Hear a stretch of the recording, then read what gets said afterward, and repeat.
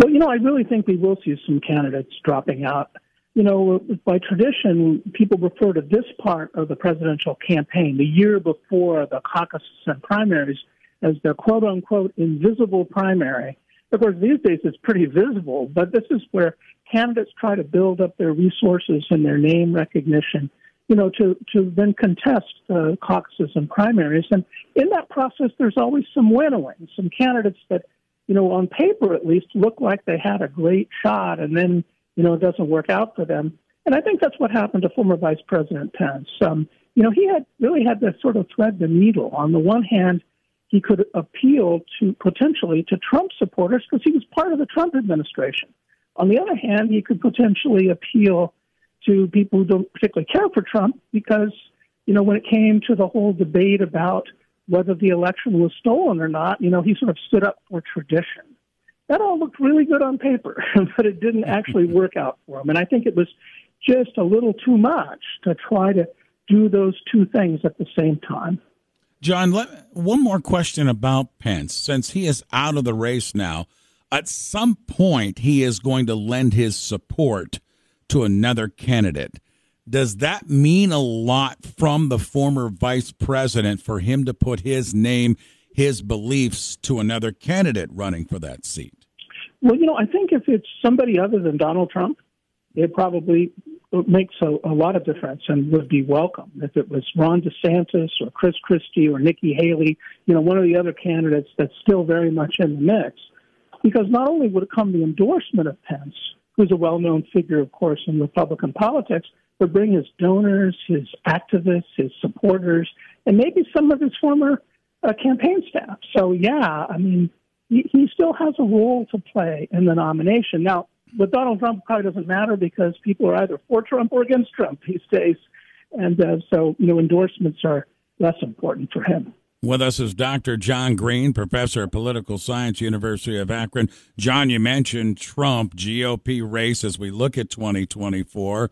Are polls still saying way out in favor of a Donald Trump?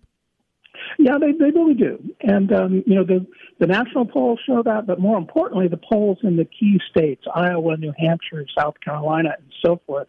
Now, in some of those states, it's closer than the national polls show. But Trump is still, the guy to beat. He's still far ahead.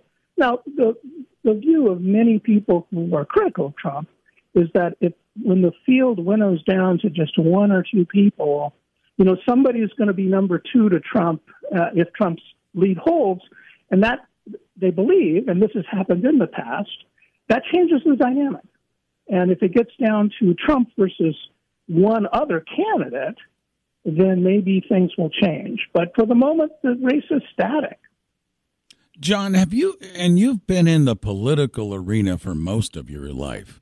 Have you ever seen anything like this to compare to with the Trump train, where no matter what he does or says or some of the past things or legally, whatever happens, it really doesn't wane in his support. And as a matter of fact, sometimes it grows. And this is, I don't know if I've seen anything like this before. And whether you're for Donald Trump or against Donald Trump, but certainly his supporters are as loyal as you will ever find.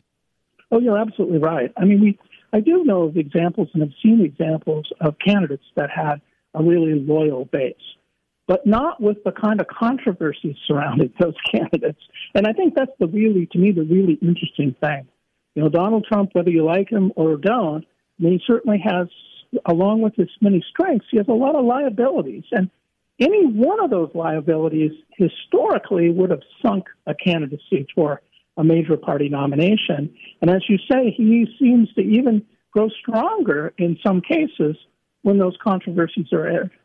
With us is Dr. John Green, professor of political science at the University of Akron. Let's go to the other ticket. And President Joe Biden, internationally, I think, has had a successful run the last year and a half. But does he have full support going forward in 2024 from his party in a re-election campaign? Well, I think that President Biden is still very much the favorite of Democrats. His situation is not exactly like Trump's, but he's clearly the favorite of the party insiders. Some of them because they really believe in him. Some of them support him because they think he's the guy who can beat Trump, right, in 2024. But he does face some headwinds. Some of the economic problems are bedeviling his campaign. Of course, all these questions about his age. And, the foreign policy experience, I think, helps him. And the current crises we're facing in the Middle East and in Ukraine and with China and so forth really plays to President Biden's strengths. And I think that helps him. But it's not without controversy. After all, even among the Democratic activist core, there's some disagreements about Biden's positions on these wars around the world. So, I think at the moment, Biden is, we have to say, the presumptive Democratic nominee, but he does face some serious headwinds.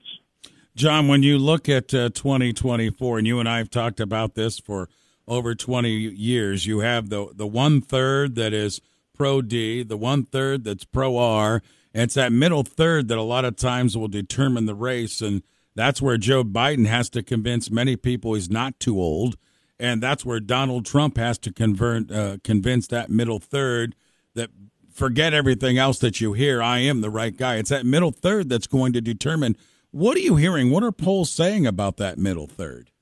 Well, the independents, the people in that middle third are a pretty unhappy bunch right now. In poll after poll, we see that they don't really like the idea of a Trump-Biden rematch. Some of them, lean one way or the other, but they're not happy about it. And both candidates have a lot of work to do, assuming they get their party's nominations, to woo that middle of the electorate and convince them that, they're the better choice. And, of course, it looks like we're going to have some significant minor party and independent candidates. Some of those candidates might draw more from Trump, some more from Biden. But where they draw is going to be from that middle, right? Those people who are just dissatisfied with the process and the candidates that are before them. So both candidates, assuming present trends continue and they become their party's presidential nominees, they have a lot of work for those people who actually determine the outcome of the election. John, do you expect or do you foresee any of that mess from the GOP getting their next House Speaker in line? Does something like that carry over into a presidential campaign election? It can very much because, that messy process of choosing a speaker and, it's over for the moment. They have a speaker, but who knows what will happen next? Because, a lot of the underlying problems, divisions among the Republicans are still there. That could hurt the party brand. There may be people, including not a few Republicans, who will look at this and say, gee, we're the gang that can't shoot straight, right? And so there could be a spillover in the presidential election. I think the more likely thing is that it'll have a spillover in the congressional elections.